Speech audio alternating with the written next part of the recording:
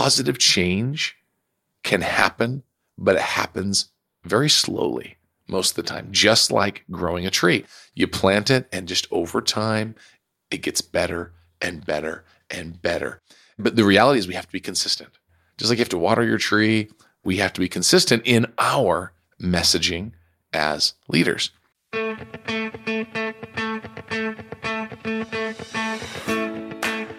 I'm Clint Hoops, and this is the Unrivaled Man podcast. The Unrivaled Man is where we help businessmen like you be the unrivaled leader in their work and home. We're revealing the perspective you've been missing to upgrade your identity and become better husbands, fathers, family men, and business owners. Let's get started.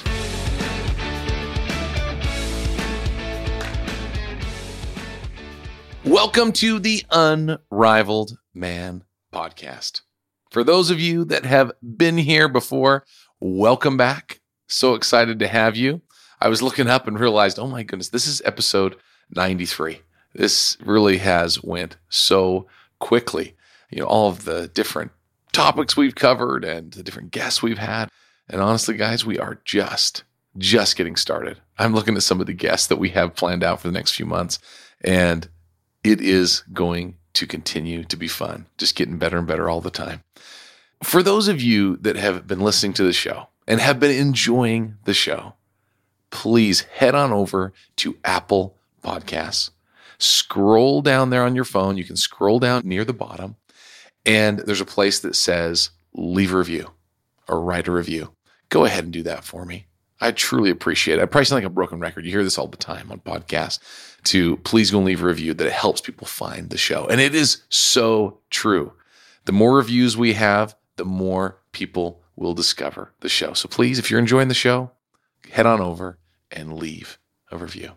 Another exciting thing I have right now is I actually have a few openings right now for my private one-on-one executive coaching. So if you have been looking to take things up a level or looking for a coach, please let me know. Let's have a chat. Because what is this really? I mean, you hear about coaching, you hear about things, and honestly, coaches of all types can provide insights. The difference is with my coaching, with executive coaching being one-on-one, is we get a chance to work together, and I can help you in all parts of your business leadership and also in your life, and truly finding that right balance and that balancing that takes place between you, your business, your employees, and your life, and continue to take your performance up a notch. So if you're ready to take things to the next level, or you need help with managing growth in your business, or you're feeling stagnant as a leader in your life, you know, if you're feeling out of control at work or at home, or if you just need a different perspective on things. Often that's what we need most as a leader. They say it can get lonely at the top, so to speak. There is something to that. I tell you, as a leader, as a business owner, often you don't have anybody else to talk to, somebody else to bounce things off of.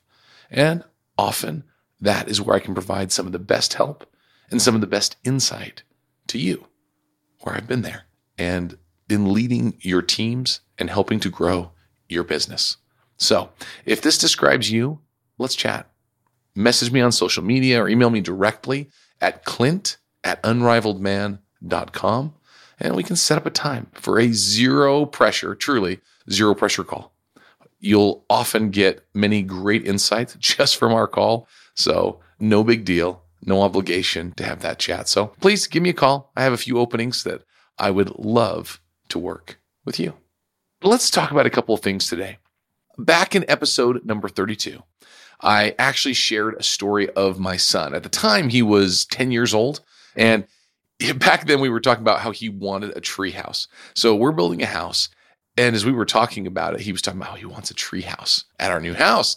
And here's the problem. The land where we're building, 0 trees, 0 trees. So we don't have anything. And so we still need to plant trees. And so my response to him was, look, you're 10, there is no tree that is going to grow that quickly that we're going to be able to build the tree house you're envisioning while you're still in the house. So I said, you know what? Look, we're going to plant a tree soon, right? With the house. We're going to plant a tree now. and then we can build the treehouse for your kids. Right? That was my response. Look, we got to do it now. Like the saying goes, right? The saying, I don't know who said it. I've looked it up. I can't figure out who actually said it, but the best time to plant a tree was 30 years ago.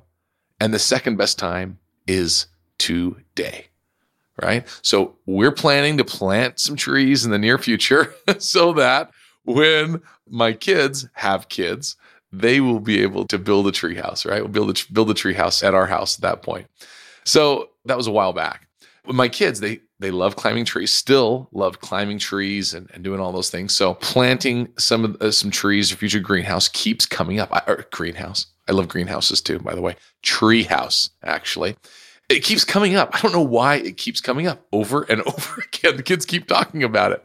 It's funny. I have to keep explaining over and over again to the younger kids in my house that the trees will not be big enough, even for them. They're younger, or most likely won't be big enough to do a tree house when they're young. And so I said, look, we'll plant some trees and then we will build a tree house for your kids in the future. And for now, we'll put in a swing set or something else that's fun. And before that was pacifying them. But I'm telling you now, my 4-year-old, he is now all in. He is on the bandwagon with wanting a tree house as well. And it just makes me laugh because just last week, right? This has been going on for a year or more now, a year and a half. Just last week, he said, I want a tree house when I am a kid, not for my kids. That's what he said. Instead of saying, hey, I want a tree house, why can't we have a tree house? He said it just like that. He said, I want a tree house when I am a kid, not for my kids. He doesn't want to build it for his kids. He wants it for him. I love it because it meant that he actually heard my message, right? He knew what I was saying. He knew what I was going to respond. He had heard it enough times that he knew what I was going to respond in planting trees for his kids' future treehouse. And so it's funny. This story just made me think a lot about communication at work and how positive change can happen, but it happens very slowly most of the time, just like growing a tree. You plant it, and just over time, it gets better and better and better. But the reality is we have to be consistent. Just like you have to water your tree, we have to be consistent in our messaging as leaders. But honestly, even with consistency of our message, people still get to decide, right? Just like my 4-year-old. They get to decide if they agree or not. He did not agree with my assessment, and that's okay. So my 4-year-old, he didn't agree, and he's stuck in our family, right? So he's not going anywhere to find a family that has a tree house. But at work, people get to choose. You as the leader get to promote, teach the culture, the vision, the goals, the direction of where the company is going, and people get to decide. They can decide whether they want to be on that team or not. But the clarity will help you get the wrong people into companies, other companies where they can thrive and where they align with the vision, and help you get the right people on your team that want to execute on that vision because it is so clear. In the past, I have spoken about a thought that Patrick Lencioni has that I love. So Patrick Lencioni, he writes some leadership fables that I really enjoy. 5 Dysfunctions of a Team is a big one. The truth about employee engagement used to be called 3 Signs of a Miserable Job. I love these books. Another one is called The Advantage, another great book by Patrick Lencioni. And in The Advantage, he actually says that we need to be a chief reminding officer, a CRO, chief reminding officer. You may have heard me talk about this in the past. It is a pivotal lesson for us to learn. Now, I have a link in the show notes that will take you to a short little excerpt, a little article that he wrote on his website that can actually help you work through this a little bit, give you a few other ideas. So I have a link to that in show notes, but I'm going to pull a few little parts from that in this message today. So this is what he says. He says, everyone talks about communication being a critical part of leadership, but all too often they don't clarify what that means.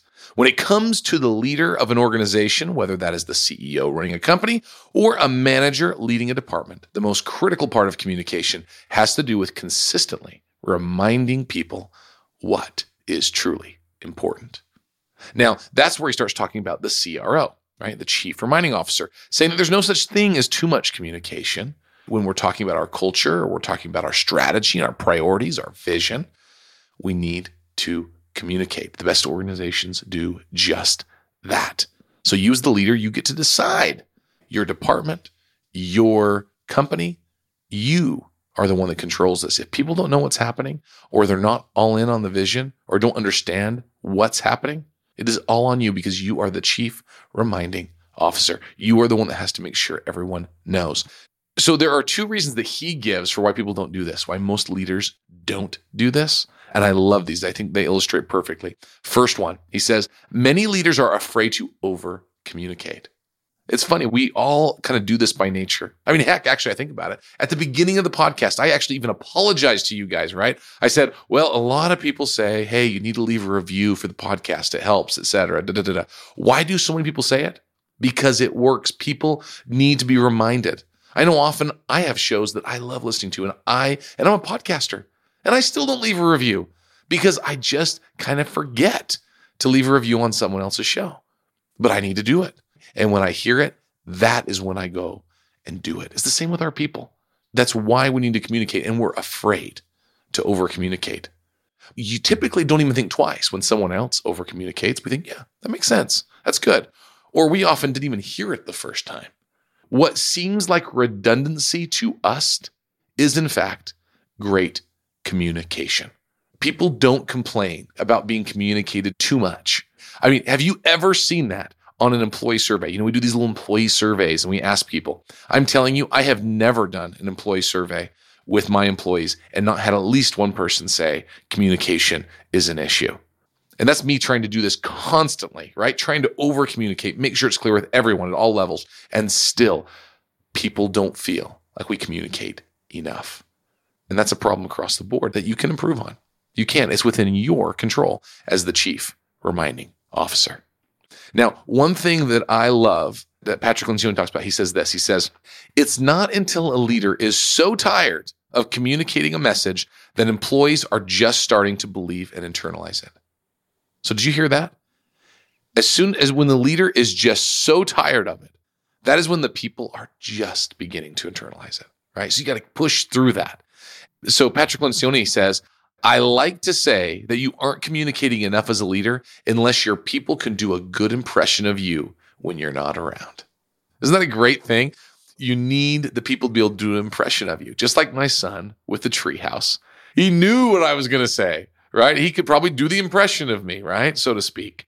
And that is what this is. If our people can't do a good impression of us when we're not around, we have not communicated it enough. The second reason that people don't communicate enough is, he says, some leaders haven't clarified what they need to be communicating. They haven't clarified what it is they want to communicate, what their vision is, what needs to happen. So no matter what level you are, if you're a manager, CEO, COO, CFO, whatever it might be, you can take it within your control. Even if you have a team of one, you can take it and control your own world and be that chief reminding officer. So people know how to succeed, what to do, what we are supposed to do.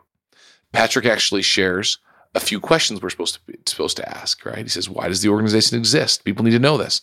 How did we behave? What do we do? How will we succeed? What is most important right now? Who must do what?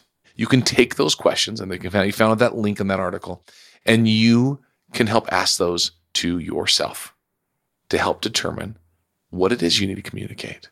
In a few minutes, we'll actually talk about a few other things you can do to get clear on that as well. You've probably heard this before. I've heard the saying, and I don't know how true it is or not, but I'll say it. Sometimes you have to hear something 7 times before it'll stick. Now, I don't know how many times it really is, whether it's 7 or 27. I really don't know. All I know is it's more than most of us communicate. That's it. It is a lot. And the larger the organization, the more you as the leader must communicate. So I don't know exactly how many times it is, but you're likely not doing it enough. So be deliberate, be clear, be consistent. So how do you become this CRO, right? You have to first know the vision that you want to create in vivid detail. Patrick Lencioni gave some of those questions. I'm going to go through a few other things about how you create a vivid detail. And then after you create the vivid detail of what you're trying to communicate, the vision of the organization, your goals, your culture, whatever it is, you need to seek to live it yourself and help others to do the same. Teach it over and over again until you are sick of it, right? It's about clarity with yourself and clarity with others. Dr. Benjamin Hardy, he is actually going to be a guest on the podcast the next month. He has a new book, and I'm actually going to share a little piece from the new book, Be Your Future Self Now. And he was, like I said, he's going to be on the podcast and discussing a little more about this book in the future. But in this book, he talks about becoming very clear in defining who you want to be. Like you personally, as a person, as a business leader, as a husband, as a father, whatever it might be, whatever your role is in your life, getting clear in vivid detail about who you want to be. And then to begin being that person now. We often talk about how I want to become this certain person, become whatever it is that we want to be. And I love that. I love the art of becoming and focusing in the journey of being that person. And he kind of has the challenge of just being that person now. Start doing what that person would do now. And I love that. I love the fact that we have the choice to just be that future person. So he said this, he said, as you invest in your future self, you are more connected to them. You love whatever you invest yourself in. You become committed to whatever you invest yourself in. Over time, whatever you invest in grows and compounds. Investing in your future self brings you closer to that person you are growing into, right? So this is talking about ourselves personally, right? This is a great exercise for us to invest in our future self, decide what that means, become connected to who that person is, and then go from there. But I'm telling you, he doesn't talk about this quite as much, but I have been finding that I can do the same for my company. I can get clear on what the future state is of the company, how I want it to be, what we want to do, the types of people I want to attract, and then start being the company that would attract those people, attract those clients, right? Be the type of company that I want to be or that I want to lead now, and start doing that. Now, obviously, there are steps that we take and things you have to do, but there is more we can do by getting clear on that vivid detail. What is it going to look like in the future? What are we going to do to impact it? And the steps become clear. And then those are the things we teach. Those are the things that we can remind our people about. Help teach them and remind them. Reinforce and remind over and over and over again until they can do an impression of you. And then before you know it, things are so clear that that is the company you become. Those are the people you attract, the A players, the right people for your team, the right type of customers. All of those things come together. So many companies have mission statements, mottos, or core values. They're all wonderful. They're great. I've had the same thing. We have the same types of things in my businesses. But do your employees strive to live by them? Could they repeat them? Could you repeat them right now? The core values or mission statements, those can all be great things, but we have to make sure that people know them. They hear us talking about them, and that the top priorities, the top vision, the top goals of the organization are communicated over and over again so that people know how to make the decisions, what decisions they need to make, how they need to make them based on the clarity that they've received from you, their chief reminding officer. So here is the challenge for this week. What is your plan for becoming the CRO in your company or your department or whatever it might be, whatever role you have? If you lead other managers with teams of their own, maybe you can help them do the same thing with their teams, because you are going to have a chance to be the CRO. Teach them, help them to learn the things that they need to know from you, and then in turn, do the same for their people. Because you got to make sure that everyone at all levels of the organization get reminded over and over again of the top priorities of the company. Now, if you don't lead a company and you are someone that has opportunity, you have a family at home, do the same for your family at home. Find out what the things are most important to you and your family, and make sure that you are being the chief running officer for your children so that they know what's important to you and they know and can learn what is going to be most important to them as they grow and learn with you as their parent and their leader and example. What a wonderful opportunity we have to do this. Now, it is your turn to be the unrivaled man in your life. Thanks for joining me on this week's episode of the Unrivaled Man Podcast. I'm Clint Hoops, and if this show has impacted you, please share it with a friend or leave a review on Apple Podcasts.